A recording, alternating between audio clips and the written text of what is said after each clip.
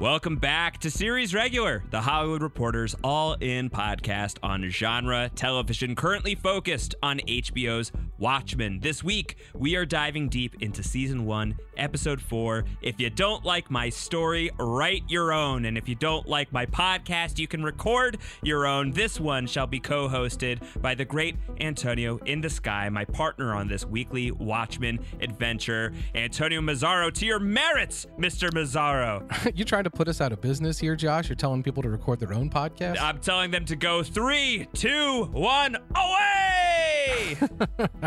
Crookshanks. Crookshanks. Yeah, please, if you've got any dead clones lying around, this is the time to fire them away.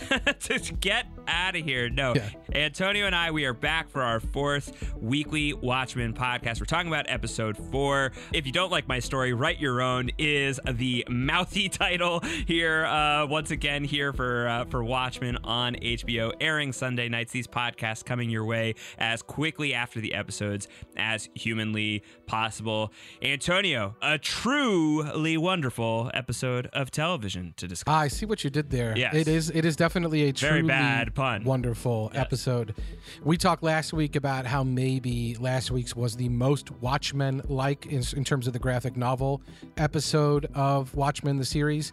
This may have been the least, because we have a character, Lady Trieu, who is not in the graphic novel so far as we know. We may theorize on that a little bit.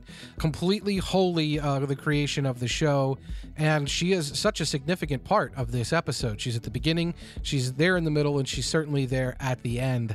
And time is on her side. She's tracking a lot of what's going on. So it was definitely, in my opinion, it was maybe the least Watchmen-like episode of the show thus far. Doesn't make it a bad episode. I enjoyed it very much. The intrigue certainly is brewing here, Josh. Absolutely. All right, so we're going to dive deep into this episode. If you don't like my story, write your own. Co-written by series creator Damon Lindelof and Crystal Henry. Directed by Andrei Perec, who is the cinematographer of the first episode of the series of Watchmen. Has directed a few episodes of Succession as well. Really excellent work there. Antonio, I'm trying to figure out where the right place to start is this week. As you mentioned, it's an episode that very prominently features this new character, Lady Trieu, played by Hong Chau. There's also, of course, everything that's happening with Jeremy Irons at the the Lord of the Manor sequences, which we can now call Adrian Veidt sequences, which is very, very exciting. But there's also so much action for Regina King, for Angela Abar, who is once again really, really front and center after last week's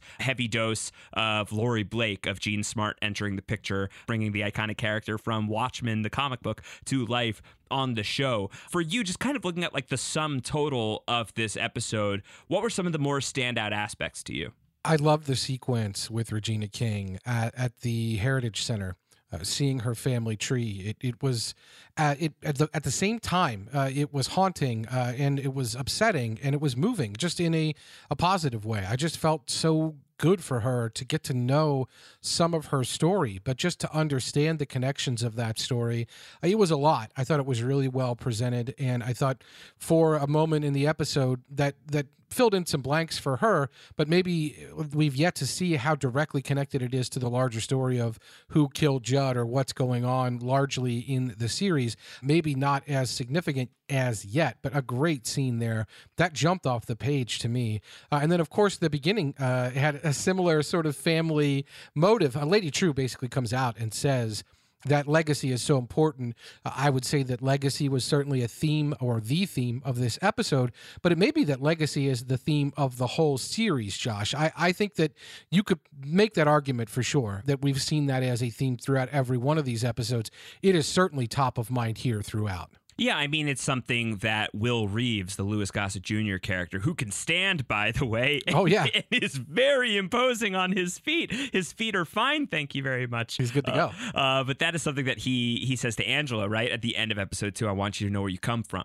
And that is certainly something that she's chasing down. She gets the chestnut. She gets to insert it into the ancestry. Listen, I appreciate the pun game. Pun game strong in the Watchmen writers room. They really like to go for it. But she gets to find out a little bit more about where she comes from, and she knows that if it is indeed true that Will is her grandfather, and right now, the show certainly seems to want us to believe that she is genetically linked to Louis Gossett Jr., then she herself is directly linked to the Tulsa massacre, and she's directly linked to those characters that we saw at the very, very start of the series. So right there, legacy front and center. But as you mentioned, Lady Trieu, who shows up and talks about how legacy isn't land, legacy isn't money, legacy is what's in our blood. It's passed to us from our ancestors and by us to our children. That feels like a very declarative statement about what's being explored here in the HBO drama. Definitely. And it's a legacy that's complicated. It seems like in the case of most of the characters, the ones that are alive and the ones that are dead, are the ones that we've seen on screen earlier in the season or that we will continue to see. It just seems like it runs throughout. And the idea of legacy is also very meta, of course, because the show itself it owes its legacy to the great graphic novel that we've talked about here on this podcast, and that hopefully people have read or have read for the first time if they're taking this show in, or at some point will read. Because if not, you are at serious risk of huge Watchmen comic book spoilers. Yeah, we cannot stress that enough each Josh, and every week. I already did that half an hour ago. Yes. It's been done. Yes. But yeah, the legacy that the show owes to that graphic novel is so significant that obviously it's present and top of mind in everything that they're doing.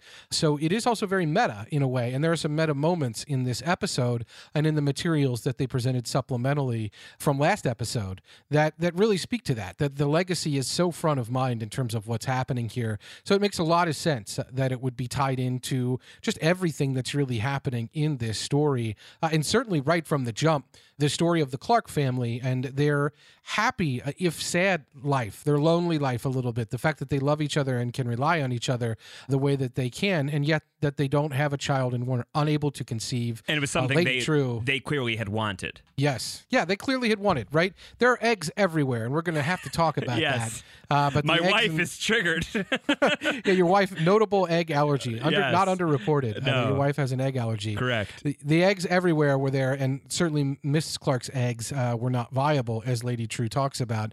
But they were viable to a point. Something happened. We meet Lady Trieu in this sequence, and we find out she made her money from advanced pharmaceuticals and biomedical tech and fertility clinics. So that's what she's about, at least ostensibly. But she's a trillionaire. She's building some kind of clock tower, and she really wants their house. So right away, there's some kind of mystery associated with Lady Trieu. But it turns out it seems like she can also make babies from not viable eggs. Yes, she says that in advance of these negotiations, I took the liberty of creating your child. Excuse me? How did you just do that? But I mean, that itself is kind of a wink back at the comic book in its own way. I mean, it's a little bit of a reach, but the idea towards the end of the graphic novel of Ozymandias saying like, oh, I'm not just like laying out my evil plan for you to be able to thwart it. I already put it into action 35 minutes ago. Lady Trieu is coming here and saying like, oh, I'm not negotiating here with something theoretical. I already made your baby. Like this is right.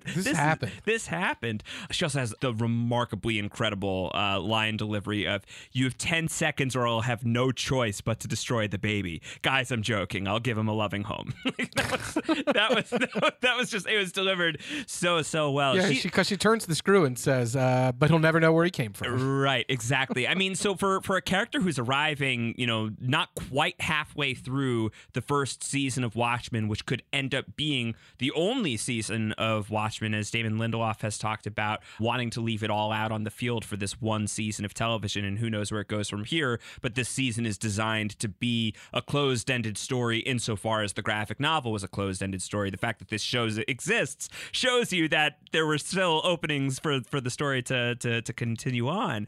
But for a character who's arriving at essentially the halfway point of at least the season, if not the entire drama, Lady Trieu arriving with authority, Antonio, landing with incredible impact, almost as much impact that whatever that unidentified flying object is landing on the Clark family farm. Whatever it is, it's hers. That's the whole point of this instant, like fast negotiation. she knew that thing was coming. Whatever it was, I don't know if she even knows what it is specifically. She may well know what it is, but she may well not. She knew it was going to land where it was going to land. That's why she was so intent on getting their property as quickly as possible. So that's why she was even counting down the seconds, because she knew the thing was going to land there, and it was very important that she owned the property by then. So whatever it was, she knew it was coming, and it's hers now. We didn't find out what it was in this episode. I'm not sure when we will find out what it was, but she not only has the ability to seemingly create life out of unviable circumstances, she is able to predict to some degree the events of the cosmos, like what may land on what property when. She knew this was coming. I mean, she does have a giant tower that ostensibly is there to tell time, but it seemingly is there for a much greater purpose. It is much more than a big clock, she says in this first scene. So it's probably used in this way to see what's coming and to know where she needs to go to get what's coming. Whether the tower drew it there in some way, whether it involves Dr. Manhattan in some way, I guess TBD. But Lady Trieu is on top of this for sure. It's a giant lighthouse that is watching everybody's lives somewhere far away from its present location. No, been there, done that. I'm going to pretend you're talking about Annihilation. No. Not something else. Oh, true. Lady Trieu. Lady Trieu. Yes. Yeah. So Lady Trieu is here. She's in the house. The Millennium Clock, which we had seen a little bit of last week in episode 3 as Blake and Petey are flying into Tulsa. They're told we have a bird's eye view of the Millennium Clock if you want to look outside. So whatever this is, whatever's being created here, it's a fairly big deal already within the world of Watchmen. I don't think that that's something you clandestinely build in the middle of America. It's not like Karnak, which was Ozymandias' secret kind of lush tropical lair in Antarctica, which isn't necessarily heavily populated otherwise. But this is obviously it's at least a mile. It's what I think what she said, something like 60 miles away from the hovercrafts that are flying in and out of this area have like a 60-mile range, I think was the math on that. So about that far away from Tulsa. Like they're not building this under cover of night. The world knows what the Millennium Clock is, at least to some degree, and I would not be surprised at all to get some of these ancillary materials on hbo.com/PDpedia, where HBO has been really delivering incredible bonus content for Watchmen that if you have not checked it out, you really ought to do it. Antonio and I keep hyping it up here on the podcast, and I'm sure that there's going to be some details on the Millennium Clock soon. But as far as you can recall from reading PDpedia, does anything stand out to you on that front yet? Definitely not. The one thing that did stand out is blink and you miss it, but Lady Trieu's logo or the name Trieu is on a lot of other stuff that we have seen already. Perhaps most notably, the Earth to Mars phone that Lori was using last episode was a Trieu Industries product. So whatever this Millennium Clock or Millennium Tower, if you want to call it that, is, it seems to be from a company. As I said, not only does she have the ability seemingly to create life, she also took over Adrian Veidt's company, as we know. So whatever he was able to do, he had made breakthroughs on Manhattan-like technology that allowed him to teleport a giant squid into the middle of New York and do what he did with that. And he'd also obviously made some advancements in other ways with science and technology. So she's got all that power. Plus, she has maybe some connection to Dr. Manhattan. Plus, she has this ability to create life. Plus, she has some ability to see time in some way that she knows this space junk is coming down onto the Clark property. Lady Trieu's got a lot going on, for sure. What that tower is, ultimately, I'm sure we will find out. But do you find that it was in any way related to the circle that was around the Washington Monument that we saw in the background of the episode with Lori in D.C. previously? Or was that just a circle around the top of the Washington Monument? Well, they're both certainly very notable structures, and I was wondering the same thing. The thing that gives me some pause there is how the Millennium Clock is described here by Bian, who seems to be Lady Trieu's daughter, who this is not a first sighting for her. We see her in episode 2 picking up the newspapers from Bunny Colvin, whoever he's playing, from the great Robert Wisdom playing that role of the newsstand manager. So we've seen her before, and she's talking to Lori and Angela in this episode about the Lighthouse of Alexandria. That was the one I was talking about before, of course. All of these wonders that have been destroyed by either seismic activity or being swept away by the tides or whatever other natural disasters. And this is not the eighth wonder of the world that's being built here. It's the first wonder of a new world. It's far away from the coasts. It's inland. It's short of a direct nuclear blast, she says, it's going to endure anything. So this does not seem like this would be the same exact thing as something that already exists, such as the Washington Monument. But the circular arrangement at the top of the clock, I couldn't tell if that was just like scaffolding or if that is part of the design. And I would be inclined to believe that it's part of the design. Definitely. So as to what that means or where that connects, we don't know. It is interesting you remark about how, of course, moving it to inland Oklahoma, you don't have to worry as much about those significant magnitude earthquakes, or you don't have to worry as much about the ocean swallowing it up like these old wonders of the ancient world.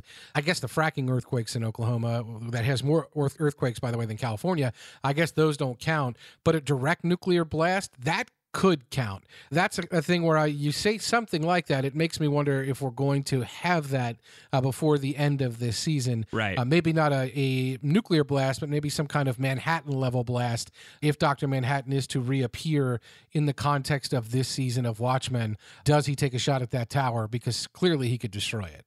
All right. So, I think that this is a good opportunity to talk about that a little bit more. What is Lady Trieu's deal? I think that the show, at the very least, would like us to be suspicious of this character, wants us to feel some measure of nefariousness about her. Yes, she gives a child to the Clarks, but she does it really without their consent. She does it in a really shady way. Should she have the authority to create such a creature? Why is she working with Will Reeves, which we see by the end of the episode? This is something that they're planning, something that's going to occur in, I believe they said 3 days. And whatever the outcome of it is going to be, Angela is not going to be thrilled about it. Will Reeves says she's going to hate me for this. Right. But he also seems to not be fazed by that fact. This is something that Lady Trieu seems to be nervous about. She says when family's involved, judgment gets cloudy, feet get cold, deals get broken. You're not in. That's when Will stands up and says, my feet are just fine. And this is when he says, you're concerned about whether I'm in 3 days. Angela's going to know what I've done and she's going to hate me for it. And you're concerned about whether I'm in. I am in all the way. And then he gives his own TikTok, which is evocative and terrifying in the context of the TikToks we've gotten on the show thus far. Definitely. I think that at least as far as we're being instructed, I think that we're being instructed to be very, very concerned about whatever it is these two characters are cooking up. And that's interesting to me, Antonio, because there's been a major air of mystery surrounding Will Reeves thus far, not the least of which is that he was literally like shot up into the air by hovercraft a couple of episodes Friends in high places earlier, but he is also the boy at the heart of the very first scene of this entire show, who, like, how do you not feel intense empathy and horror on behalf of that young child? And yet he's now being aligned with somebody who I think is like relatively devious. I think it just speaks to the morally cloudy arena that we're stepping into here with Watchmen. Well, and it seems like Will knows that as you've remarked, Angela's going to hate me. He knows that there's some kind of difficulty coming. You have to assume and hope that it is for a higher purpose, that he has some larger goal in mind that he feels is right and that he feels is good. And that's consistent with the ethos of the graphic novel. I mean, Adrian Veidt doesn't transform the world because he's a super genius, evil, megalomaniacal, Republic serial villain, right? Like, it's because he believes this is the path towards saving humanity, is eliminating a large chunk of humanity in order to accomplish that goal. It's a terrible Machiavellian thing, but the means are justified by the ends. If that is something that Will Reeves is trying to implement here, ideally in a different way, you don't want this show to just completely repeat what happened in the comic. I can't imagine that it's going to. But if, like, tonally it's aligning with that same idea of, like, doing something that seems monstrous and demonstrative and really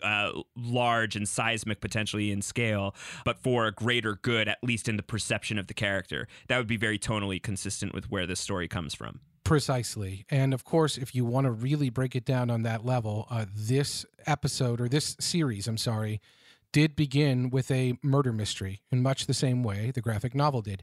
Now, it doesn't follow the same 12-issue, 12-episode structure. We're not going to do that kind of one-to-one.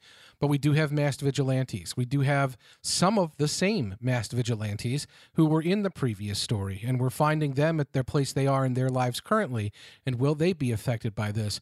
We're also seeing, if you want to talk about what Ozymandias tried to do in terms of uniting humanity around a common cause, maybe it didn't work to the extent that he wanted it to work.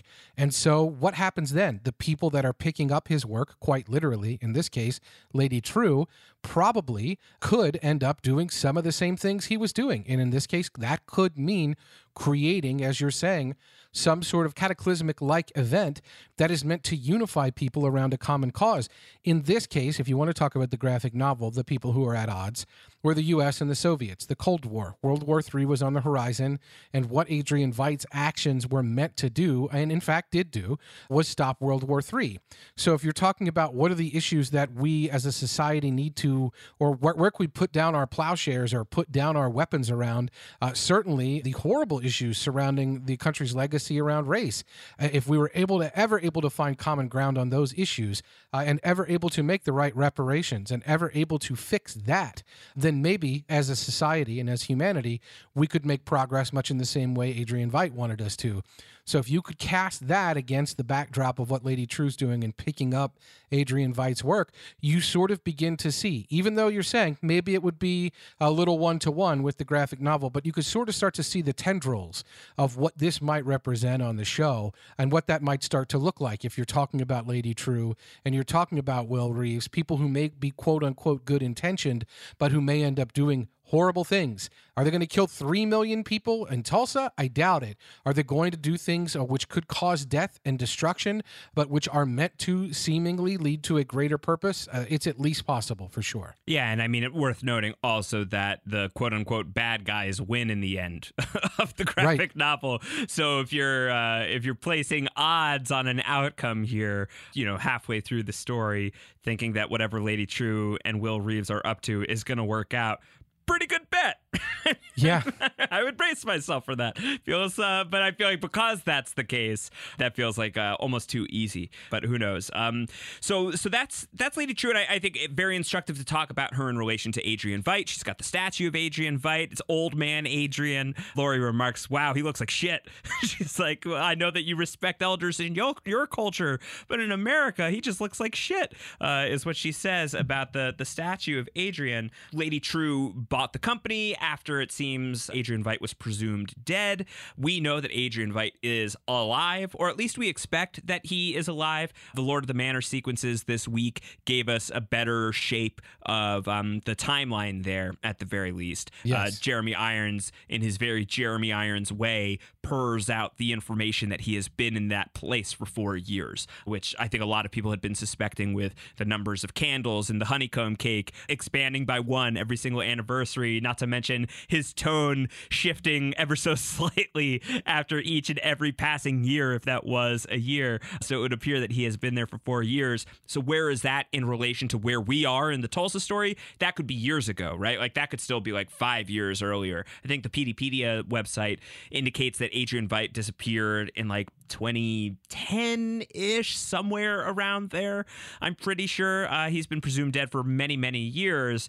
So is he, quite how long has he been gone for, I think is still in question. But Lady Trieu is at the very least very outwardly associated with that character. But how about some of the legacy characters, speaking of legacy, from Watchmen that she may also be associated with? We've talked about Dr. Manhattan as somebody. You've seen True Industries connected to the Dr. Manhattan phone booth. So at least optically, she seems to have this business running up that has this telecommunication with send your message to sweet old Dr. Manhattan on Mars. He'll be receiving your transmission shortly, and he will certainly, definitely, absolutely, no hoax, be listening to your words and take them to his big blue heart. If you buy that, I've got a giant squid in New York I'd like to sell you. I've got something in a briefcase I could sell you. Yeah, absolutely. with the big blue glow. But how else could she potentially be affiliated with Dr. Manhattan, who I think is a character that you and I and many other people expect will become more directly involved in Watchmen at some point down the line, whether it's soon or it's very late game. I would be really shocked if we don't see Dr. Manhattan. Same. By the end of same. this. And there may be some hints that we're already seeing, and we can talk a little bit about that, or seeing some form of him, or that he is involved in our story without us even knowing it. That's definitely some stuff I think this episode and other episodes have hinted at. But in Lady Trieu's case, she, along with Angela, is from Vietnam. She comes directly from Vietnam. She talks about how on her deathbed, her mother made her swear she would never leave Vietnam. But Lady Trieu builds a vivarium in Oklahoma and basically brings Vietnam to Oklahoma with this climate-controlled atmosphere that she builds. So we know she's from Vietnam. And not unlike Karnak in Antarctica. Very similar. That Adrian Veidt is able to create. That's Right. in the comic book. He has this, lush paradise in the middle of the frozen continent. No doubt. And the statue then of Adrian Veidt is well placed there because of the direct connection with this Vietnam vivarium. But we also know that Angela came from Vietnam and that there is that legacy connection. We don't know the full story of Angela's parents passing away. Angela mentions it again in this episode, that her parents died when she was very young. We know she's from Vietnam before it was officially a state, and we know she ended up back in Oklahoma, where seemingly she had some family roots that we find out in this episode. We don't know exactly why Lady Trieu is in Oklahoma overall. The idea that it's far from the ocean and maybe far from horrible seismic activity, it's a little appealing, but it really could have been anywhere. So why was it there? We don't fully know that yet. And why did she leave Vietnam? And if she was in Vietnam, there is, of course, the Vietnam connection to the graphic novel. In Watchmen, the graphic novel, the U.S. does not lose the Vietnam War. And the reason the U.S. wins the Vietnam War is we send Dr. Manhattan to Vietnam. And Dr. Manhattan is horrifying. I mean, Dr. Manhattan can make himself so huge, and he's a giant, big, blue, indestructible force that anyone's going to surrender, that you're going to win that war if he shows up there. He is the ultimate weapon. Superman is alive, and he is real, and he's American, and we send him there. But that's not the only thing he does in Vietnam. There is an incident in the graphic novel with Laurie Blake's father, the comedian, that, Josh, I think you think might be a little more connected to Lady Trieu than we know right now. Well, I think at the very least it's a possibility worth entertaining, especially as we're talking about legacy as it pertains to Watchmen, and what is the legacy of the comic book as it pertains to the show, and what are some of the legacies that are in play within the universe of the story. And if you want to connect Lady Trieu more directly to a character in the comic book, it's not impossible that she is the daughter of Edward Blake. It's not impossible that Lady Trieu is the daughter of the comedian. There is a sequence in the second issue of Watchmen, which is one of the two issues that Damon Lindelof tells the story of how his father presented him with the first two issues of Watchmen, told him, "You are not ready for this," and he read it anyway, and he read it again, and he read it again, and those issues formed the spine of a holy grail of storytelling for Damon Lindelof that has informed so much of what he's done across his career, not the least of which is now Watchmen. And in this issue, it happens starting in page 13. It spans page 13 to 15. This issue takes place primarily dealing with the comedian's death, his funeral, as some of the characters who you're going to come to know a lot better over the course of the graphic novel are mourning him, or remembering him at least, in their own ways. And it's flashing to first memories, like Adrian Veidt remembers his first meeting ever with Edward Blake. Night Owl remembers being off on a mission with Edward Blake. Dr. Manhattan remembers a time when he and the comedian were in Vietnam, and Richard Nixon comes to Vietnam, and it's 1971, and mission accomplished, and the war is over, and they're coming home, and the comedian, who's a very nihilistic, terrible human being, is talking about how nihilistic and terrible he is, and how he cannot wait to get back to America and leave all of this behind. And a woman comes to him, and Dr. Manhattan being with him, this woman comes to him. She is pregnant. She is pregnant with Edward Blake's child, and she is indignant and furious and upset with the comedian for probably just his general awful behavior, but specifically because he's saying he's going to leave and he's not going to do anything to help, and he's very, very cold and callous about it. And she attacks him. She attacks him with a broken bottle. She slashes him across the face and says, "I think you'll remember me as long as you live." And he responds to that. He is scarred for the rest of his life, and his face has a pretty serious scar for the rest of his life. He responds to that attack by shooting the woman. And certainly the comics depiction of events doesn't leave you any real reason to think it goes any other way other than her dying immediately from the wound. Dr. Manhattan does not really intervene. He says, "Blake, don't do it." And like the do it comes after Edward Blake has already shot the woman. Dr. Manhattan's power set is such that if he really, really wanted to, with zero effort whatsoever, he could have just dematerialized the gun. Right. He could have stepped in front of the bullet. He could have caught the bullet. And the comedian calls him out on that. He says, "If you really wanted to stop me from doing that, if you were really so disgusted with my actions, you could have. But I've seen you, Dr. Manhattan. You don't care about human life at all." He says, "You don't really give a damn about human beings. I've watched you. You're drifting out of touch, Doc. You're turning into a flake. God help us all." And that's what he's saying. That's what the comedian says as his face is bleeding. He's holding his face. He's walking away from the scene of the crime.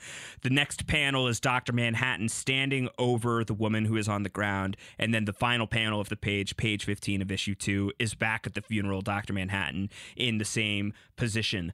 A lot can happen in between panels. And certainly a lot can happen when several different writers and artists and creative types get into a room and start dreaming up a gigantic squid with which to terrorize the world, which is essentially what we're dealing with here with HBO's Watchmen. A hell of a squid, if I do say so myself.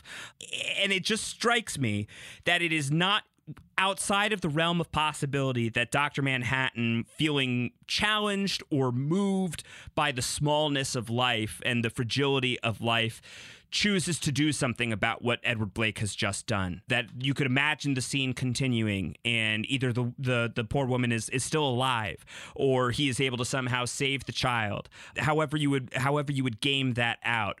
But that could be a character who then goes on to become the literal child of the comedian, somebody who is going to inherit the Ozymandias empire, somebody who is going to have access at least to hovercraft technology that is not far outside of the wheelhouse of Night Owl, somebody whose very existence would only be possible thanks to Dr. Manhattan's intervention, and now is somebody who has met Laurie Blake. And even if she hadn't met Laurie Blake, by virtue of being the comedian's daughter, she would be Laurie Blake's sister. So this would be somebody in Lady Trieu who would be really connected to the 5 main characters of the original Watchmen, except I guess for Rorschach, but she's in 7th Cavalry territory right now. So TBD on that. Certainly could emerge. I don't know how much I buy it, but I think at least within the context of legacy, it's something I'm ruminating on. And it's definitely something that I'm going to be looking out for more and more the more we see from Lady Trieu. We have very limited information about her currently so far. But as far as her potential associations with Dr. Manhattan, she seems to know exactly when she needs to show up at the Clark's house at the beginning of this episode with razor precision of you have 10 seconds to tell me if you're going to sign or not. She's also very moved when she's relating the story about being told, when the Clarks were told that their eggs weren't viable. She says, "That's bullshit." Right. We see the line delivery there, that she is so moved by that. And speaking of being moved by things, I think it's worth ruminating on anyway. But it's worth noting that one of the most human moments, other than seeing John as the watchmaker's son before he becomes Dr. Manhattan, one of the most human moments in the entire Watchmen graphic novel with Dr. Manhattan is when he watches Laurie and observes Laurie find out that the comedian is her father. That's a moment that really snaps John back into a little bit of a touch with humanity, that he's not just this guy who's distant and on Mars and seeing time in all these ways. When Laurie is moved and emotionally taken back by finding out that the comedian is her father, that touches John, and that brings the John out of Dr. Manhattan in such a way. So it is, I think, a little bit similar to the moment when he calls it a thermodynamic miracle. A thermodynamic miracle, as Laurie Blake mentions in this episode. And one of the arguments against like Dr. Manhattan brings Lady Trieu into the world essentially by saving this baby from certain death after this woman is shot. One of the arguments against against that is like, does that weaken the thermodynamic miracle moment of Dr. Manhattan feeling so moved by Laurie and deciding, like, once he sees her reaction to finding out that she's Edward Blake's daughter, that this is worth fighting for Earth again. This is worth fighting for humanity again.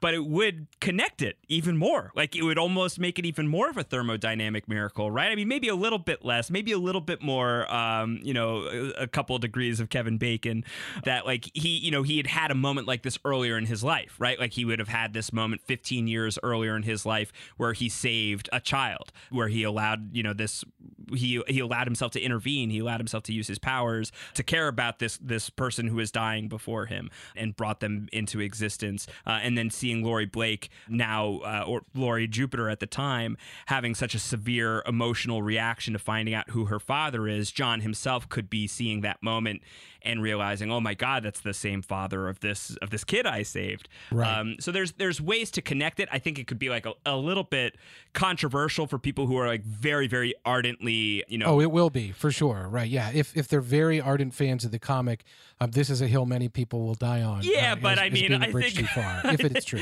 I think a lot of people already at this point. Of course. There's been plenty of reasons to guess what? They should, if they don't like the story, they can write their own. I think write your own. I think you probably ought to have tapped out by now. But it's something that I'm watching. It's something I'm open to. The sand in the hourglass that Lady Trieu has looked to me like it was blue. I don't know. Like I went back and looked at it. It's not my screen. True rhymes with blue. Yeah, my screen could use some color adjustment. Exactly. That is definitely that's probably the deal breaker. That's the Kobayashi mug for sure. Me in the shower, the case cracker. But I feel like there may be some there. So certainly worth chewing on. Maybe something, maybe nothing. But as we're just kind of surveying this mystery person right now, it's just a theory to put into the brain at the moment. And even if the John or the Dr. Manhattan of the graphic novel, who does seem distant, doesn't seem like the same kind of guy who would have, maybe he saved Lady Trieu and then wasn't involved in her life throughout her being raised in Vietnam, or maybe he saved the mother and Lady Trieu was born and Dr. Manhattan didn't really play a role. And that's all well and good. Something happened. She was clearly able to get into a position where she was able to take Adrian Veidt's company. Was that with Dr. Manhattan's assistance or not? Was she somehow affected, or does she have some kind of special knowledge of the world because of Dr. Manhattan's intervention, if she were the product of that? I don't know. It's also possible just from a legacy standpoint. I'm guessing from a flashback-oriented creator that at some point we probably are going to see some level of Vietnam. We're going to see some history there. And if we do see that, are we going to ultimately see a story with Lady Trieu that doesn't directly connect or share DNA with this moment from the comics from issue 2, but it is at least loosely linked in terms of legacy, in terms of our legacy, because clearly that woman in Vietnam was not the only innocent person who was killed by American forces in Vietnam. Clearly the atrocities that we perpetrated on the people over there, and that innocent people suffered across the board being over there, they don't just live or die on whether Dr. Manhattan was involved. And what we hear in the story later, which I certainly interpreted when Lady Trieu's daughter has the nightmare and she wakes up and she's got the IV in her arm, and she comes out later and she says to Lady Trieu, I was having a dream about walking through a village. We walked so far, the village was burned. My feet still hurt. Right. I interpreted those to be Lady Trieu's memories. Yeah. And if those are Lady Trieu's memories, they're being transmitted in some way, maybe via some of Lady Trieu's pharmaceutical technology to her daughter through an IV. It sounds like with the pills that is what Will Reeves wants to do in some way with Angela, that he wants her to find out who she is. Lady Trieu says the pills are a passive-aggressive exposition and too cute by half, and Will Reeves says, is that why you're doing the same thing to your daughter? So that's the link there, I think, to that moment, because Lady Trieu's happy that her daughter had that nightmare. She says good when it's all said and done. So to me, I do think that's what's happening. So if those are Lady Trieu's memories, they don't have to be directly linked to Dr. Manhattan to have the emotional power of our legacy and our connection to Vietnam and the connection this story has to it. But she certainly, Lady Trieu, seems to have those memories in her, or maybe they're being shared from Lady Trieu's mother. Maybe Lady Trieu was able to capture those at some point, and like Will Reeves with his pills, these are going to be memories that are connected in a much deeper generation, not just Lady Trieu's generation. So TBD, I suppose, but I do think that that's what the connection is there. They're either her memories or they're her mother's memories, and they're certainly directly linked to that era when the comedian and Dr. Manhattan were there. So the legacy is going to be front of mind, even if it's not the direct legacy from those specific panels in issue 2. I think it's definitely worth ruminating on for that reason, because we do have that connection overall, generally speaking. And I think that's the same or similar to what's going on here with the Will Reeves story, of course. We don't get much Will Reeves in this episode, but if you go back and you think about Will Reeves from the first episode, when we see the Greenwood sequence and everything that was happening in 1921, and now we're linking that with the acorn and everything that happens with Angela and learning the family tree here in this episode. Those atrocities don't have to be directly real people. Now, they will be linked to Angela, but we see, I think some of the more powerful moments with those are when Angela's, for example, walking through and we have the hologram of the firefighter, or we have the woman there. We just hear people that were having a normal day before all of this happened, and then she walks through people in Klan masks. So this legacy is real, and it is in our DNA directly, in Angela's case, with Will Reeves, but it's in our DNA as a people and as a country, and so it doesn't have to be from issue 2 for it to be powerful, in my opinion. Just to stay on Angela and to talk through some of what she goes through in this episode, and it'll link us back to Lady Trieu eventually at the very least. So much has already been said about how fantastic Regina King is. Period. End of sentence. So much has already been said about how fantastic Regina King is as Angela Abar on Watchmen. Period. End of sentence. But so much still needs to be said about those things, especially in this scene where she goes to the ancestry and there's just this look of, because she's so tough, so often she's so powerful. She's somebody who could knock you out with, one punch. But she's got her costume on. She's in full Sister Night mode. She's broken into the cultural center. She's called it in a way that's bending the rules. But I for the life of me, my breath hasn't been taken away by a line read the way when the voice is asking her if she wants to know more about her ancestors, and she just says, yeah, okay. Like, there's just like a way she kind of like chokes on the words. Like, she's caught off guard at how much she does want those answers, at how much she does want that, even though where she ultimately lands with it in the space of this scene is, looking at the young child version of her grandfather, Will, and saying, you're not dead. You disappeared. 100 years from now, you're going to roll back into Tulsa and blow my life up and then disappear again. You said you wanted me to know where I came from. Now I know. So wherever you are, leave me the F alone. Like, very harsh things, but very like pained things to say. And so much I think is revealed in that moment where she does say like, yeah, I want to know. Definitely. I'm loving her work on this show. Sister Night is such an excellent character, and there's a lot of really great characters and dynamic people on this show. And episode 3 was a really great episode, especially as somebody who wanted to see some of these characters from Watchmen in more of like their what happened to them after Watchmen context.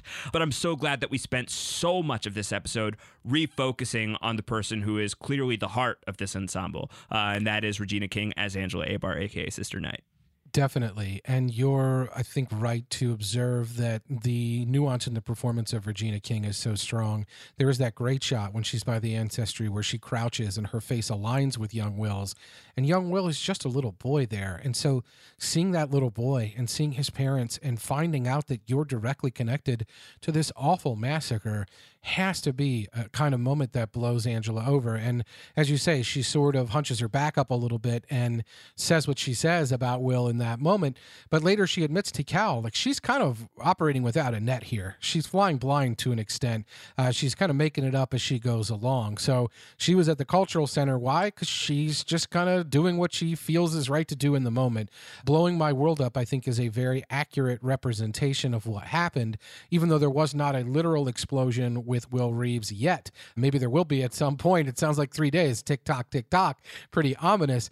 There was certainly a metaphorical one when he did blow her life up, that she had a grandfather. Her father never told him about him. We know her parents were killed now. We find out when she was very young. How that happened, we don't know, but all of this has to be very moving and very upsetting for her.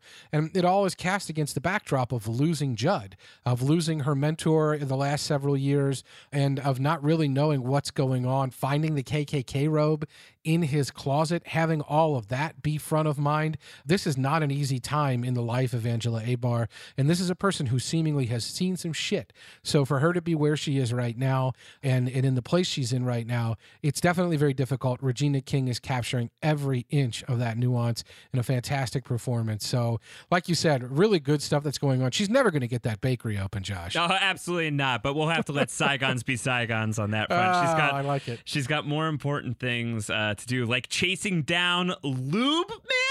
What the hell? Why didn't we lead with Lube Man? I mean, what the heck? As Red Scare anoints this guy, Lube Man, this Lube man in this top to bottom, like silverish outfit. He looks like the Gimp from Pulp Fiction, except the mouth is visible. Except he bleached the costume, running through Tulsa. This tall, lanky guy who squirts himself with some kind of oil and can slide down into the sewer system in what is one of the biggest WTF moments I've seen from this show so far, and certainly that I've seen from any show in 2019 so far. Yes. So weird, man. She's never seen Lube Man before. Yes. And nobody seems to have. You are just immediately wondering, is Lube Man somebody who's new to town?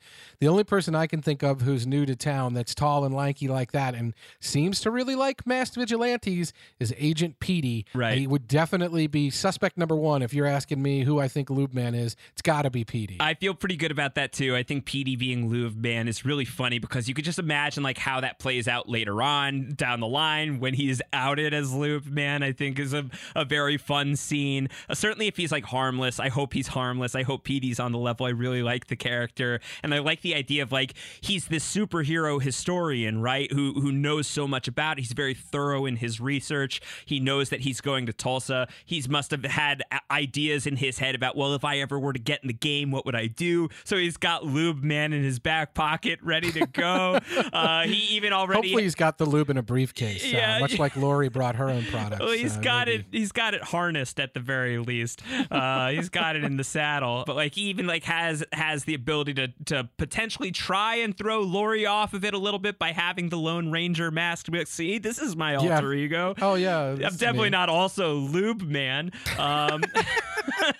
Unless the silver slider. The silver slider, indeed, unbelievable. So yeah, I think that Petey is the best possible candidate, is the one that makes the most sense from a story level, and is also the most fun to imagine that that's Petey. I think it's just so great and delightful that you really, really hope that it is. And any other suspects in your mind who it could be? Well, yeah. So there are a couple, but none that are.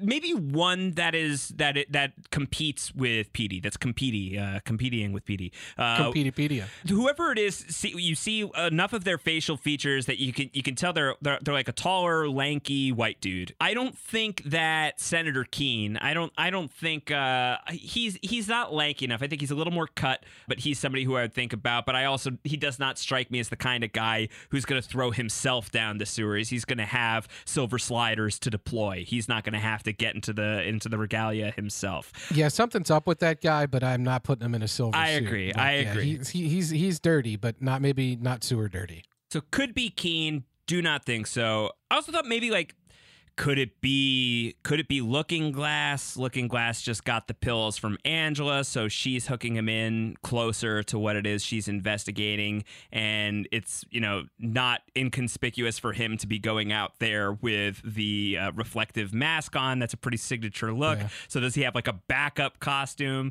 But I don't know, like masks on masks on masks, I think is going to be like a hat on a hat. It's a hat on a hat, and I don't think you need a hat on a hat nor on a cat. I still think Petey's just the best. But the other one who would make some measure of sense to me insofar as anything involving this character makes sense would be Phillips. It could be a Mr. Phillips. Could be Mr. Phillips. Could be, we don't know exactly yet how everything going on with Adrian Veidt and in his own little bubble is connecting to everything else on the show. Would it be out of the realm of possibility that there are Phillipses and Crookshankses in the greater world of Watchmen, indeed, even in Tulsa, indeed, even slipping and sliding around as the Silver Slider? It's possible. I'd like to. The good thing is, I think that Damon Lindelof has confirmed in interviews, including maybe on his own podcast, HBO's official Watchmen podcast, that the Adrian Veidt story is at some point going to connect to the story that we're seeing. It's not going to be just its own little tale that's told throughout the course of this season. It will connect in some way. So if it will connect in some way, will it connect in this way? Like, is there a way? Is he firing Phillipses into the sky, and are they landing? And was that Josh what landed on the Clark farm? Was that Phillips? Could be. That could be the the silver answer. slider. That's a great call. In fact, I think that's a good theory. It's been catapulted through the sky. Now he belongs to Lady Trieu, and of course he's tailing Angela. Like, that makes the most sense. Yeah, wants to see if she's taking those pills. 3, 2, 1 away. I think whoever the silver slider is, by the level of surprise that this man registers, even on his relatively expressionless face, I think a level of surprise registers. That indicates to me that whoever is behind that mask is not great.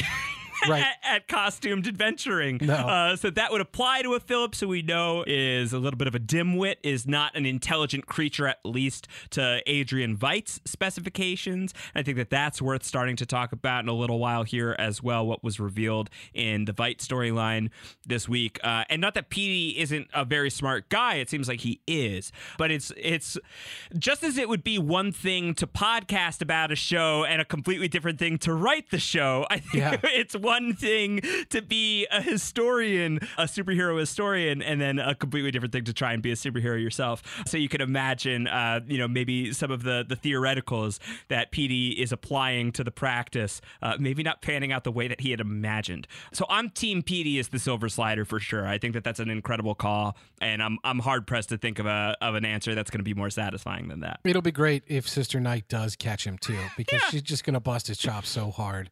And Lori, the disappointment with Lori will be great too. It will be glorious, unless she's deployed him is not impossible. Like, tail Angela. I'm suspicious of Angela. Go keep eyes on Angela. Interesting. If you really want to get your masked adventuring on, here's your chance, Petey. There's versions of that you can imagine playing out, especially as we see in this episode, Lori is filling in for Judd, right? Like, she's in charge of Tulsa PD right now. She's sitting in the man's desk in his chair. It's not going over great with the rest of the folks at the station. Right. And what, of course, that the Silver Slider observed, what Lube Man observed, was Angela throwing away the evidence of Will Reeves' wheelchair, which, by the way, is something that Lori is highly interested in. Right. She wanted to know who called. She went and talked to Cal and wanted to know who called the night that Angela went and left, and the night that Crawford's body was eventually found. She wanted to know, she's already found the wheelchair tracks. She found Will Reeves' prints in Angela's car. So she's all over this, and she's all over the details. The idea that Angela would be caught with that wheelchair that she destroyed and threw away, the very wheelchair that was linked to the death scene, would be extremely significant. Now, I don't think the Silver Slider would have been able to obtain that evidence. It looked like it was driving away, but he at least saw her throwing something onto some kind of truck from the overpass, maybe a garbage truck. So that is, if you're saying maybe Lori was involved, that could be a key element of this for sure. I like the idea of Phillips, though, because something insane is going on with Adrian Veidt. We say this week to week, and it is crazy that on an episode with Adrian Veidt literally pulling babies, like nascent or just like newborn children clones out of a moonlit lake, wherever he's is. He's literally like fishing for fetuses. That the Lube Man sailing into the sewer is somehow crazier. But it is. This is insane, though. This fishing for fetuses is insane. Crab traps. I don't know why he decides to throw certain ones back. That is very dark and very upsetting to watch happen, obviously, as is the whole process. Thankfully, we don't see all of it, where he brings a couple of them home and puts them in an incubator, spins them around, and we hear horrible noises as he's just sort of orchestrating to the music and eating his honeycomb cake, and out emerge... the bee's knees. What do you want? It's good the stuff. The bee's knees out emerge ultimately in their birthday suits, because it is their birthday, a Crookshanks and a Phillips. And this is, they can't talk. They have no knowledge yet.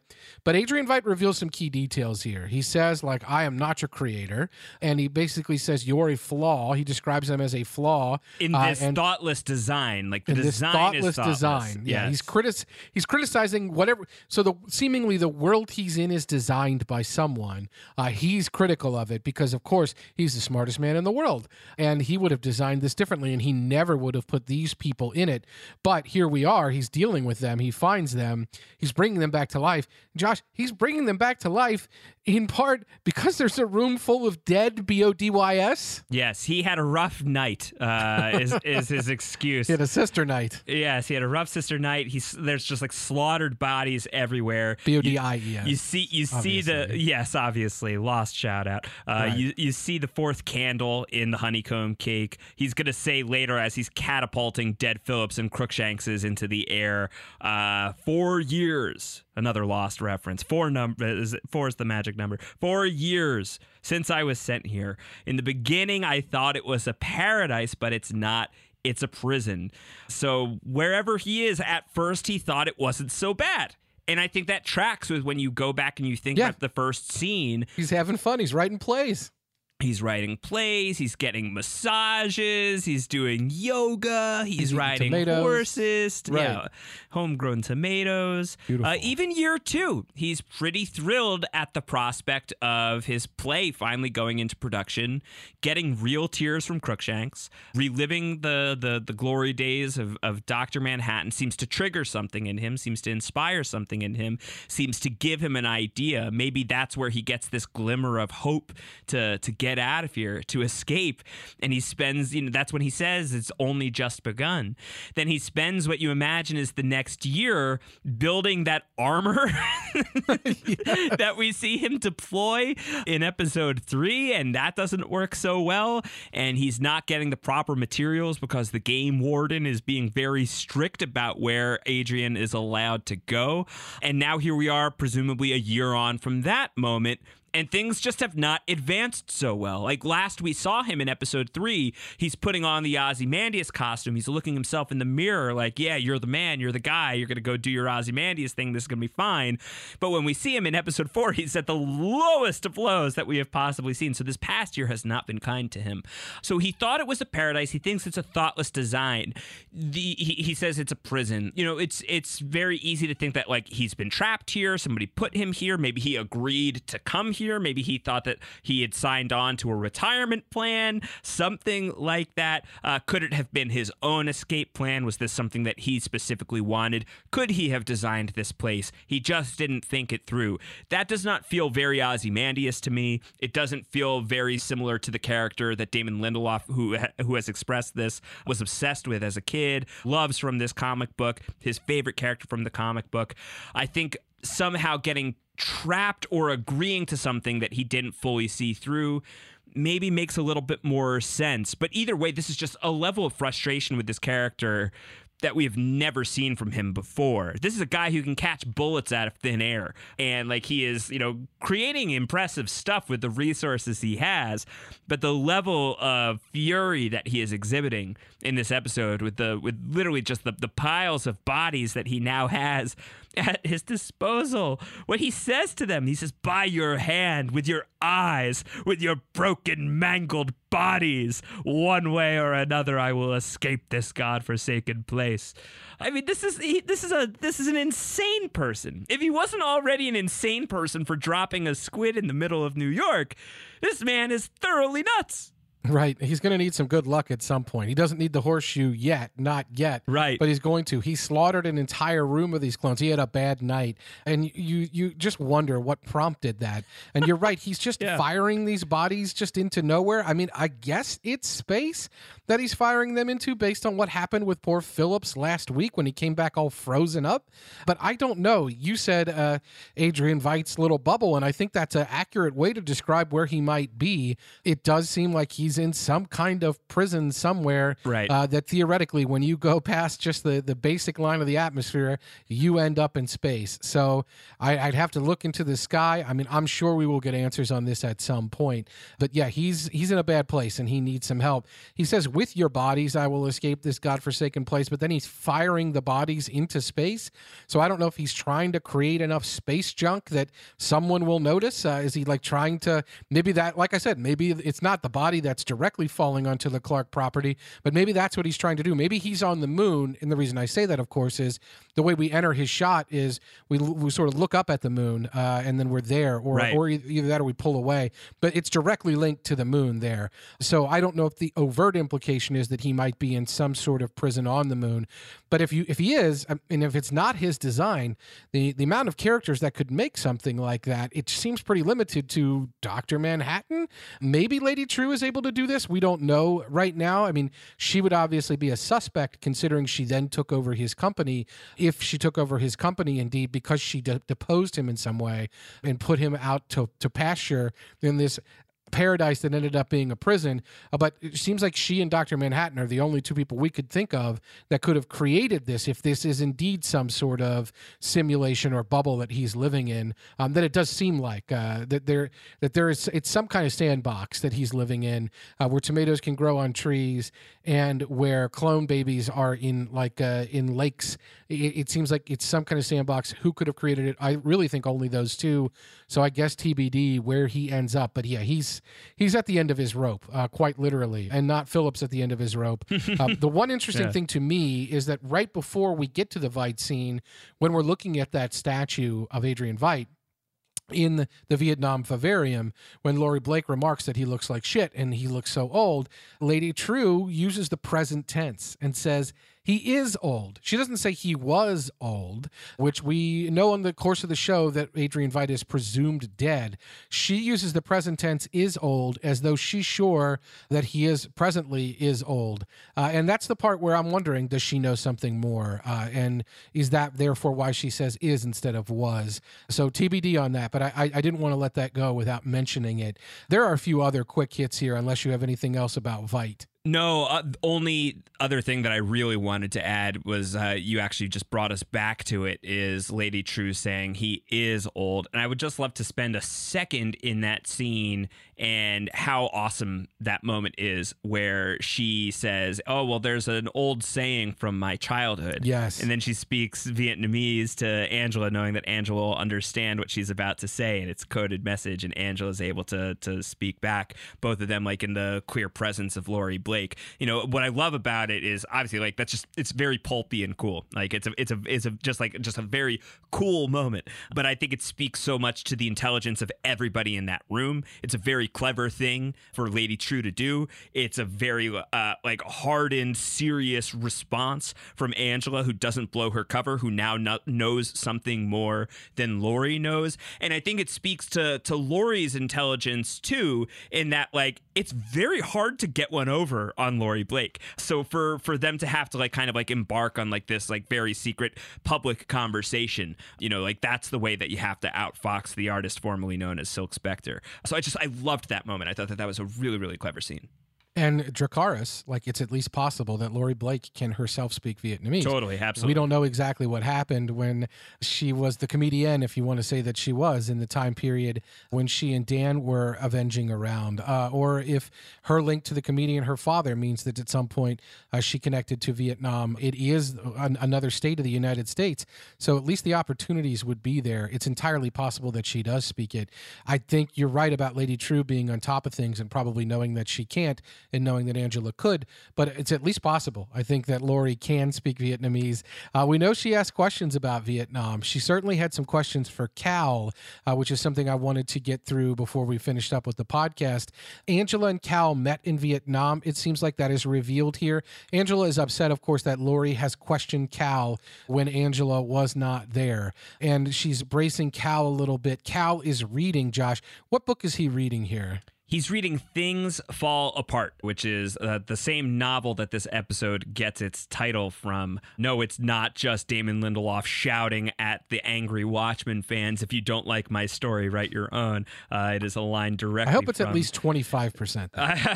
I'm sure that it, like many things, it is serving multiple purposes. But that's a line from that novel. That novel has a huge place in our timeline, not just in the timeline of this show, but in our timeline, in our world as well, as being a significant piece of African literature in the English language. Angela spoils it and says that a character hangs himself in it. And of course, the connection to Judd, we know a character was hung. Whether or not that is going to be as overt or not, we don't know. Right. But at least the title comes from that novel. And Angela spoils the novel because she's ginning up for a fight, which she says, like, I'm looking for a fight. And Cal says, I know. But what we find out is that Angela and Cal met in Vietnam, and Angela asks Cal, did you tell Lori about your accident? And Cal did not, and Angela thinks that is good. Cal also supposedly hates lying, and yet we do see him have no problem, and I'm not saying this is a lie, but maybe this is part of his hates lying thing. Earlier in the episode, when their daughters ask about if Uncle Judd is in heaven, and there's a fight between Topher and his sisters over whether Uncle Judd is in heaven or not, Cal says heaven's not real, Josh? Yeah, he settles the matter. Heaven's not real. Before he was born, he was nowhere. Then he was born. Then he lived. Then he died. Now he's nowhere again. And Angela's like, nowhere? And he's like, what? You know, that's the truth. Who wants waffles? Me! Which is just a great moment. It's just so good. So we're getting a lot of Cal. We're getting we had speculated earlier that there may be something up with Cal. He goes missing right in the moment when we see the flashback to the White Knight. We don't know how he escaped harm and danger in that moment. There are other moments throughout that are just a little bit that seemingly like there's something maybe going on with Cal. It seems like Angela is in charge here. We don't know what his accident was. We don't know why he hates lying. What do you think might be going on? What are some possibilities with Cal here? Really hard to say. Like, if we have a limited amount of information about Lady Trieu, I almost feel like we have even less to go on with Cal other than he loves Angela. He survived the White Knight. We don't know how. We don't know how he survived the White Knight. That seems like a key detail that's missing. How Angela was shot and she wakes up in the hospital. We don't know what happened between the shooting and her waking up. We know he doesn't like lying very much. We know he does not believe very much in any kind of an afterlife. We can assume, based on his actions, that he very much loves Angela and is an incredibly supportive member of the family unit. But he's not so far like a very drawn out character beyond that. And that it just does make me think about some of the characters who were really important in the grand scheme of Watchmen, but maybe didn't seem very important right away. Adrian Veidt would fit that bill. I don't know how you get like Cal Abar into being somebody who's like so deeply and thoroughly involved in the vast and insidious conspiracy at the heart of the HBO adaptation of events, but it's not impossible. I'd be very sad about that. I don't know that I would love it. I'd have to be convinced. I think a lot of people would, in terms of like how that connects. But at this point, we just don't know enough about him beyond performance. And on that scale, in the closet, you mean? The closet apparently is the room where it happens. Is what we've heard. No, but I think Yahya Abdul-Mateen III, he's playing Cal. Ironically, somebody with some masked experience coming into Watchmen, having played Black Manta in Aquaman. He's going to be in the reboot of The Matrix and The Matrix 4. This is somebody who can hold his own in the genre, and here he is. He's playing just like really like a solid, reliable guy, and I really like him. Like, I really love Angela and Cal, and I really love seeing this dynamic. I think, sadly, this is not the dynamic that you typically see in a genre story like this, where it's the matriarch of the family who's the superhero and the patriarch who is like the supporting husband who's like, yeah, whatever you need, I'm here for it. I love that dynamic. Certainly rings a lot more true to my marriage. My wife is definitely the superhero and I am not. So I've seen her nun outfit. It's great. It's crazy, isn't it? Yeah. So I love that, and I hope that holds true. And I know, in speaking with Regina King about this project in our interview that I posted a couple weeks back now on thr.com/Watchmen, she talked about how Cal is like the one person she can be really true around, that she can be herself around. Everybody's got that one reliable, solid person. And I hope that stays true for Angela Abar. I'm concerned that it won't. I am too, and I'm concerned about whatever this accident is. If we go to the graphic novel, the main accident that we see is the accident that creates Dr. Manhattan. I don't know that Cal is obviously a big blue man who lives on Mars. Cal has talked about with Angela about Dr. Manhattan. We know he's on Mars. We know he can't take human skin. It is at least on some level a little bit interesting, and if there would be some connection between Cal and Dr. Manhattan, that's something I think that would be a cool connection between Laurie and Angela as well, obviously, if there was that connection there. It is a little bit in this episode where Laurie is talking about her ex, and then she says he's no Cal. I'm not saying Cal is Dr. Manhattan, but when you talk about accidents, that's the only accident I can think of from the graphic novel. So I wonder what kind of accident befell Cal. I wonder if he acquired any sort of seeming powers or anything as a result of that accident, a common superhero origin story. Or I wonder why that has to be hidden. Like I wonder why Angela was glad that she didn't tell Laurie, or why it was even possible that he might tell Laurie. I mean, if you're talking about a hidden superhero story, it doesn't seem likely that he might tell Laurie. But again, this guy hates lying, and the kind of person that hates lying, and that's an ethos that we're putting forward for this character. We're going to get more about this guy. I think it's just a matter of when, not if. That's something I wanted to plant a flag on that we wanted to talk about before we get it wrapped up here. Another thing I wanted to plant a flag on, Will Reeves is mentioned by Laurie here in this episode as somebody who was a New York City cop in the 40s and 50s. The supplemental materials on PDpedia from last episode make clear, and I think the original graphic novel makes clear, if it's not clear enough, that Hooded Justice was active in New York around the same time. So you can, as we have, I think, talked about a little bit on this podcast already, you can foresee a scenario. I don't think it's hidden. It's hidden very deeply, in fact, if it's going to come to pass that Will Reeves ends up being Hooded Justice. So we talked about how Hooded Justice's monologue, even in the done-up American hero story, spoke to the kind of thing we could see resonating with a young Will Reeves. So there may be some kind of connection there. It's also interesting from that level, by the way, when Hooded Justice is referenced as, in the PDpedia materials from last week's episode, as maybe somebody who had Nazi sympathies or German sympathies. We talked about how the young Will Reeves might have read that German propaganda note a ton of times and maybe would have gone to Germany at some point. And if that were the case, maybe you could connect the Hooded Justice connections to Germany there as well. If that's in his DNA, I don't know. It does seem like the show is building in a way for us to learn that with these pills. And it seems like, at least from that conversation with Lady Trieu and Will at the end of the episode, where Lady Trieu says these are just passive-aggressive exposition and too cute by half, speaking of meta things.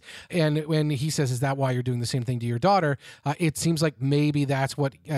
I think maybe it seems like Will Reeves wants Angela to take one of these pills or some of these pills and end up being able to understand everything that the gaps are going to get filled in there. So it wouldn't surprise me if we were able to find that out at some point. Maybe we'll find it out another way, though, because Looking Glass was in this episode, Josh. Even if it was only for one scene, he apparently has an ex. Can this be Lady Trieu? It's not possible, right? No, that would be hard for me to imagine. It's not possible. No, because whoever the ex is, it seems like Angela knows who that is, and I think that the level to, like, she could have just gone to Lady Trieu. And even so, like, after that Lady Trieu conversation where Lady Trieu says, your grandfather wants to know if you got the pills, at that point, Angela pages Wade and says, abort.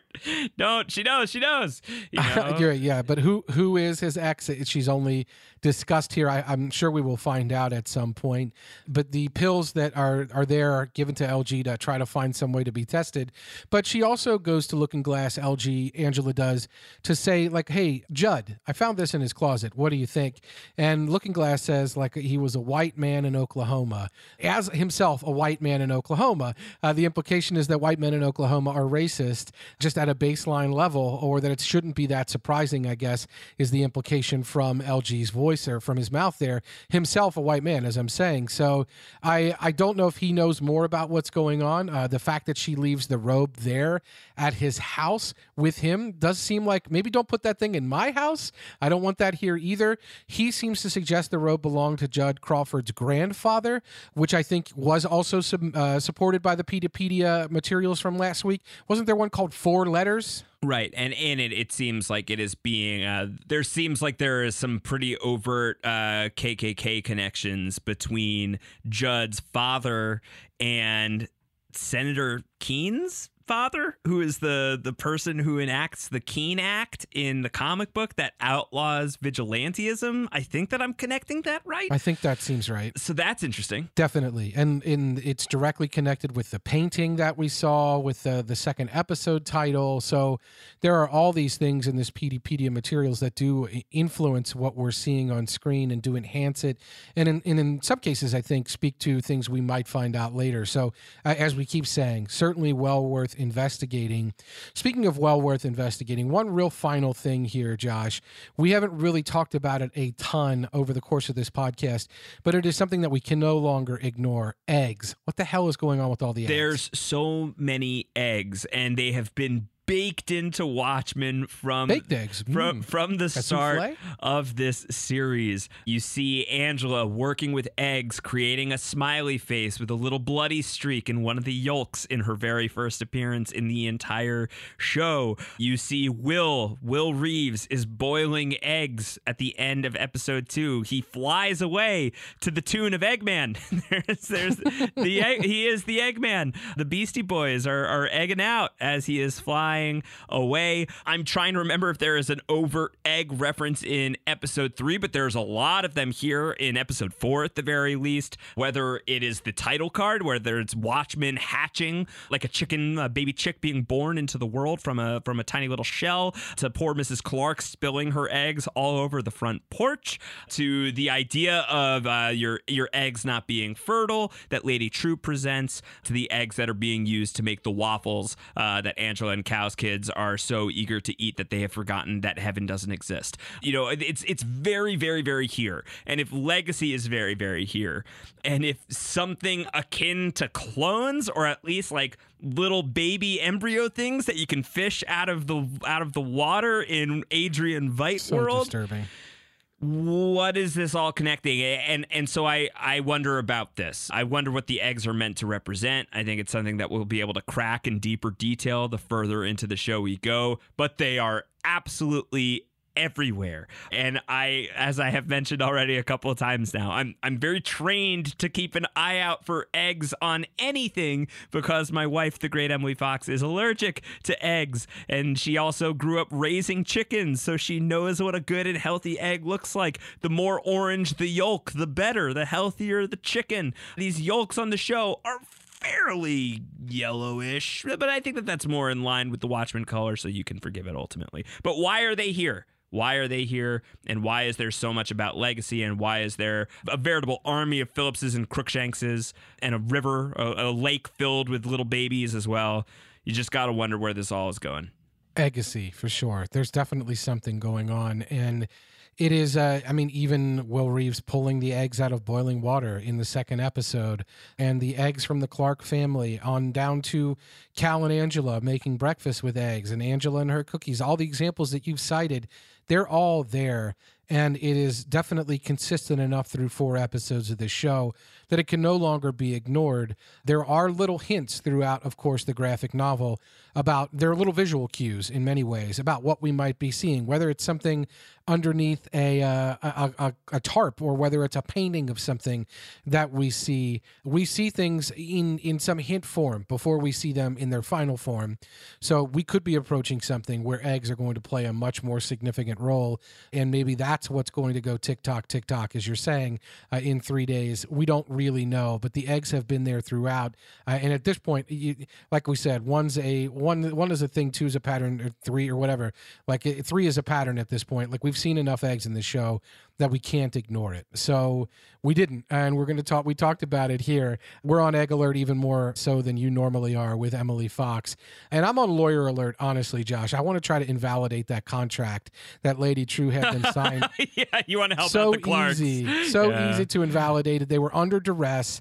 Whatever Phillips or Dr. Manhattan or space junk that fell on their property, I want it to belong to them. It's clearly worth more than $5 million to Lady Trieu, right? So it must be something significant. That contract was signed sign under duress. It would never stand up. Yeah, but I mean, if Lady Trieu is connected to Dr. Manhattan somehow, and if Dr. Manhattan, who basically exists at any point in time, can see into the future, knows where he, feels 30 years ago as if it were right now, could he say to Lady Trieu, you will be at this place at this exact time, and you're going to buy this piece of property because that's what's always happened, and it's happening right now. And so she knows that that is where she needs to go. That's how time works for someone as powerful as Dr. Manhattan. Is that how she knows to go to the Clark's family property at the start of this episode?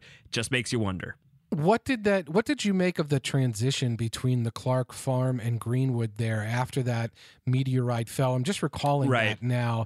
Was it just you think it was just a dramatic flare? It wasn't meant to say that this farm becomes Greenwood or is somehow Greenwood? No, I don't think so. Yeah, I think that that's taking place now, or at least now-ish. Relatively close to the now. I don't think that like is meant to be like that piece of property turns into like the downtown Greenwood that we see so prominently. Lady Trieu the show. looks the same age. Her daughter looks the same age. Right. I don't think they are ageless wonders. I think it's taking place around the same time. I thought that it was a great transition. It's a very cool transition, and it could be as simple as that. Or the other thing that I was thinking is like if there is more of an overt Dr. Manhattan connection between Lady Trieu and Dr. Manhattan, we're now transitioning to the site of where we last left off on Watchmen, of the middle of town with one of those Watchmen, with one of those Manhattan phone booths that Laurie was using through so much of the episode. So is it just like a subtle way of connecting the two characters? I think it's a little thin. I think ultimately for me, it's just a really cool shot. Just a visual flourish. One of many really, really great pieces of imagery throughout this episode. Another one that I really like is when Sister Night is gearing up to throw the shaved down wheelchair into the trash off the bridge. She's getting all suited up, and that's all happening really, really quickly. She gets to her car, she closes the trunk, and the angle just like it doesn't change at all. We're just from night to day. It's broad daylight now, and she lifts the trunk up, and it's just seamless, and it's just beautifully shot. Again, just can't say enough about the direction in this episode. Just really, really masterful job by Andrei Parek, who did such a good job shooting the first episode of this series, and clearly has a great understanding of the visual sensibilities at play here in Watchmen and just generally. Definitely. And not just the way that the episode was constructed, but the beginning, the music, Islands in the Stream, as good as it gets. But then Irma Thomas, Time Is On My Side, also as good as it gets at the end. That show now has been in like at least 3 HBO shows by my count, that song. Time Is On My Side, and it was in The Sopranos, and it was in Treme, and now it's in Watchmen. So it is a good old standby for HBO, perfectly used here. Just a couple quick things from my notebook. Lady Trieu really likes elephants. Her timer has them. Her coffee mugs have them. Could be something, could be nothing, but definitely something that jumped out to me. Speaking of something that could be something, could be nothing that jumped out to me, when we see Angela's family tree with Will Reeves, what we don't see was the other little baby that was with Will Reeves when he emerged from Greenwood and walked away at night with the town burning behind him and the car having wrecked and him walking away carrying a baby. I'm not sure if that baby was meant to be a sibling of his at that point or not, but that baby did not show up on the family tree. So it could speak to erasure, the kind of thing where we don't even have records of the thing we don't have records of for so many people and so many cultures that were just erased. Or it could be something else, but there's no sign of that baby on the family tree there, and I wasn't sure why. I guess that could be something we find out, or it might not be. It could be, like I said, the erasure thing. I love the scene where Laurie notices Angela in full Sister Night costume and says, "Hey, cool costume." Mm-hmm. She hates masked vigilantes. So Angela has a little problem with her secret identity in this episode. Laurie immediately notices it, obviously. The senator also knows Josh, and I don't know if this is something that will come back. He encounters Sister Night in the police station, refers to her as Angela. His aides are right there behind him. If I'm Sister Night, I wouldn't want all these people knowing who I was. That's sort of the point of wearing the costume and wearing the mask. So kind of an uncomfortable moment there for sure, that the senator knows who Angela is in Sister Night. And then finally, LG, he's an amateur photographer, Josh. When it rains, the squid, he likes to go up above ground and just take their pictures right before they die. And what does he say about the squids? He says, like, oh, these poor bastards have 30 seconds of life and they're dying the whole time. Yeah. What a sad existence for the squids. Yeah, or the people who we have more time, but it's the same story. So LG has an interesting outlook on life. I love the way that Tim Blake Nelson delivers the lines. It's so fantastic. He's excellent. He's excellent. He's incredible. So I really like seeing him, even if in a limited way here. First time we've seen him without his mask on at all.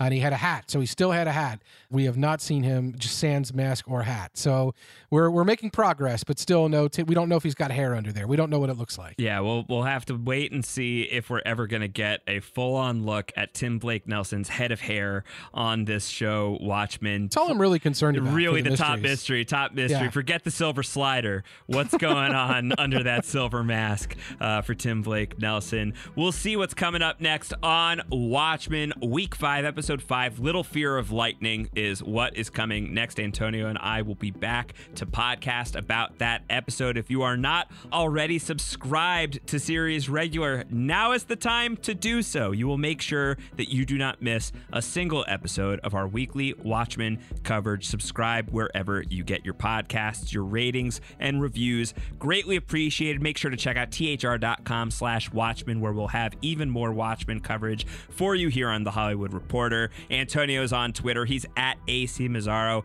I'm on Twitter as well, at Round Howard. Anything else, Antonio? No, that's it. I really enjoyed this episode as usual. I'm loving Watchmen. Can't wait to see next week's. All right. Take care, everybody. Bye.